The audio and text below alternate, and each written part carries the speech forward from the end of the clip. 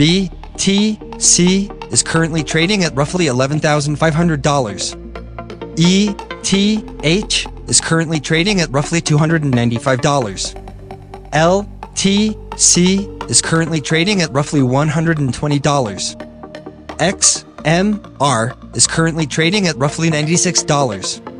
EOS is currently trading at roughly $6. XRP is currently trading at roughly 40 cents. BAT is currently trading at roughly 29 cents. XLM is currently trading at roughly 10 cents. Okay, everyone, I want to take a quick second to talk about Anchor. Anchor is a one-stop shop for recording, hosting, and distributing your podcast. Best of all, it's 100% free and ridiculously easy to use. And now, Anchor can match you with great sponsors who actually want to advertise on your podcast. That means that you can get paid to podcast right away. In fact, that's what I'm doing right now by reading this advertisement. So if you've always wanted to start a podcast and make money doing it, go to anchor.fm/start. The Crypto Corner with your host, CRYPTOkid. It is a huge deal. When this baby hits 88 miles per hour, you're gonna see some serious shit.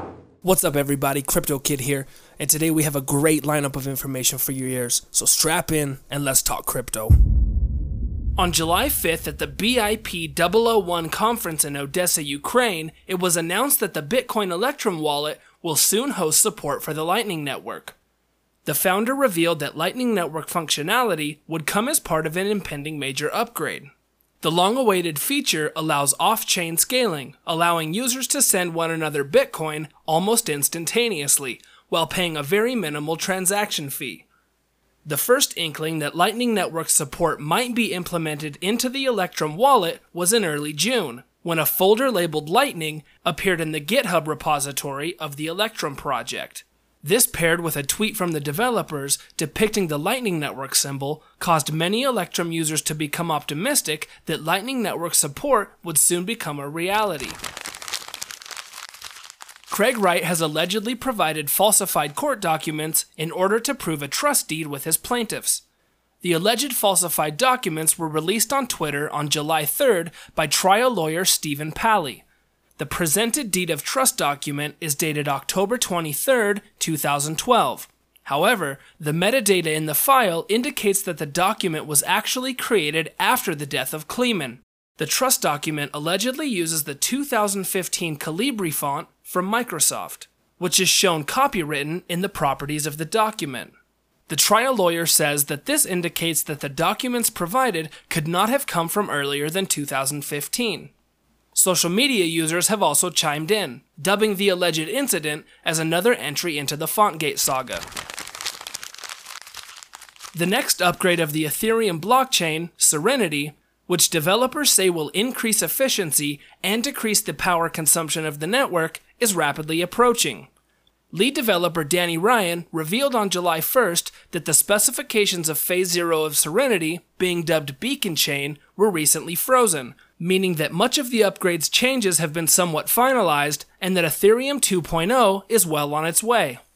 While there are still a number of significant changes slated to be made to the specifications, this is an important piece of news for Ethereum bulls and everyday users. Block times are currently sitting at their lowest ever on the Ethereum blockchain, at 13.3 seconds, while the chain's hash rate rapidly increases, nearing all-time highs. A proof of concept, or POC shipment, moving from South Korea to the Netherlands, which was tracked exclusively using an interoperable blockchain platform, was successfully completed. According to the announcement on July 1st, the container was tracked via the blockchain platform Deliver, which allowed the shipment to be instantly financed, tracked, and conducted paperlessly. The traditional process of shipping is very paper-heavy and inefficient, with an average of 28 parties involved in container transport from China to Rotterdam. The Deliver platform provides a number of additional benefits, including document notarization, double payment prevention, and asset transfer. With the proof of concept shipment completed, the organizations behind the project have signed an agreement to launch multiple pilot programs based on the shipping platform. with an end goal of providing a global and independent platform for shipping. According to an announcement published July 1st, Blockstream has launched a new tool that allows users to execute atomic swaps for all assets supported by the Liquid network.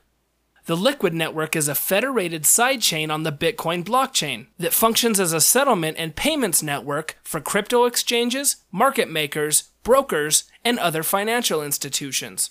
Also in recent weeks, P2P cryptocurrency solutions project Liquality launched its own interface for cross-chain atomic swaps between Bitcoin, Ether, and the stablecoin DAI. According to a press release published by the Tezos Foundation's website on July 3rd, Latin America's biggest investment bank, BTG Pactual, plans to shift its security token offerings onto the Tezos blockchain. According to the press release, Dalma Capital is also planning to use the Tezos blockchain for digitizing assets in multiple industries, including real estate, equity, and lending. BTG Pactual's RYPTOkid token is backed by distressed real estate assets in Brazil and aims to enable the bank to provide real estate services to international investors at lower costs than traditional methods. Alright everybody, that's it for today's episode. Thank you for stopping by, and I hope you have a great weekend. The Crypto Corner with your host, CRYPTOkid. It is a huge deal. When this baby hits 88 miles per hour, you're gonna see some serious shit. Produced on location at Chicken Valve Studio.